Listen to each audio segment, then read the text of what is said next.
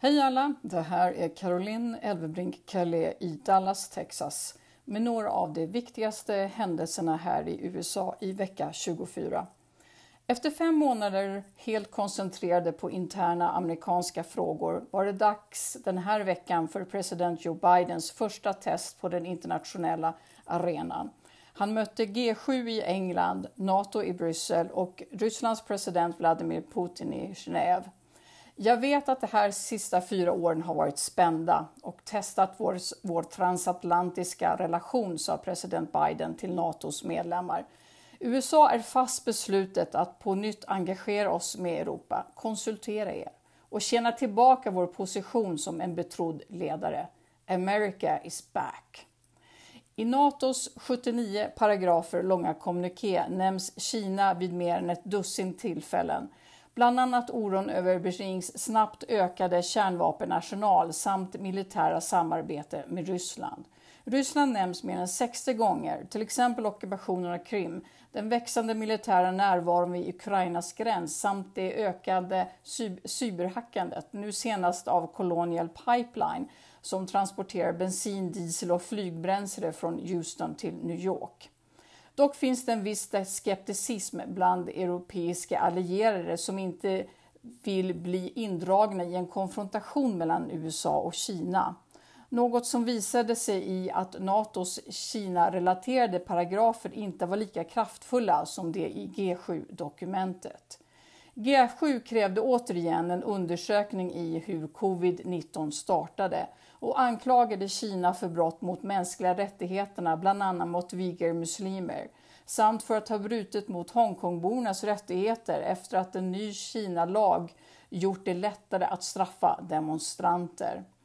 Men andra NATO-allierade, speciellt de med gränser mot Ryssland, vill säkerställa att fokus på Kina inte distraherar från ett allt mer hotfullt Ryssland. Ukraina, som ännu inte är medlem i NATO, väntar till exempel besök av ett israeliskt företag i slutet av juni för att diskutera en installation av Iron Dome luftförsvar. Enligt Ukrainas försvarsdepartement har man sedan förra året varit intresserad av att köpa och installera ett Iron Dome-system eller liknande missilförsvarssystem från Israel.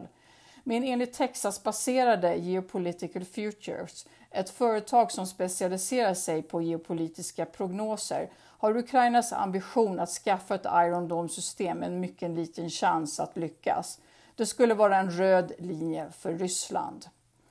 Strax tillbaka efter det här. Please don't go away. När det gällde Ukrainas eventuella medlemskap i NATO sa president Biden vid mötet att det var för tidigt att säga om Ukraina kunde bli medlem eftersom det först behövde rensa upp i landets korruption. Ett rätt ironiskt uttalande. 2015 när Biden var Obamas vicepresident och hade speciellt ansvar för Ukraina, ett av världens mest korrupta länder och det mest korrupta landet i Europa efter Ryssland, blev han varnad av Obama-administrationen eftersom hans son Hunter Biden satte styrelsen på gasbolaget Burisma.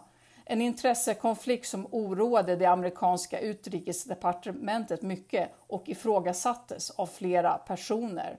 Och man kan undra hur effektiv president Biden verkligen kan vara på den internationella arenan. Ukraina och Burisma är inte den enda intressekonflikt president Biden har varit involverad i.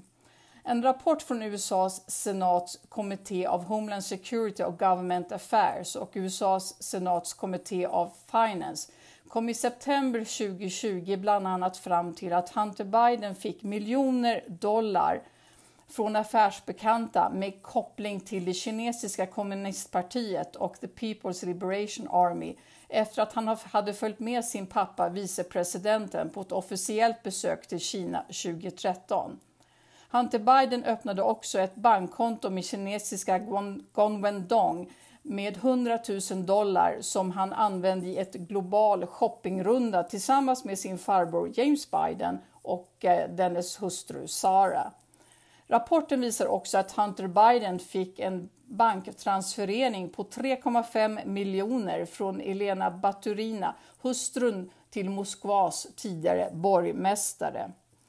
2017, då Joe Biden lämnat rollen som vicepresident, satte Hunter Biden upp ett investeringsföretag tillsammans med det kinesiska energiföretaget CEFC, China Energy Corporation, för att göra investeringar i USA och resten av världen. 2019 blev dock högste chefen för CEFC dömd för mutbrott och satt i fängelse av USAs justitiedepartement. Men ett officiellt uttalande av Joe Biden, som sa sig sakna kunskap om sin sons affärer med CEFC och sa att han inte höll något som helst ekonomiskt intresse i företaget, förargade Tony Bobulinski, en partner till Hunter Biden.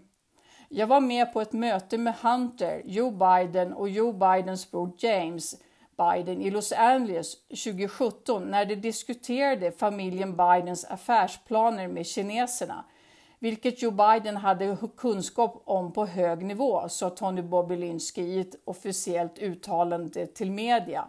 Samtidigt som han berättade att en av anledningarna att han gick ut med informationen var att han fick reda på när han läste senatrapporten att CEFC China Energy Company betalat $5 miljoner till Hunter Bidens advokatfirma. Det var allt för mig den här veckan. Tack för att ni lyssnat och hoppas vi hörs snart igen. Hej hej!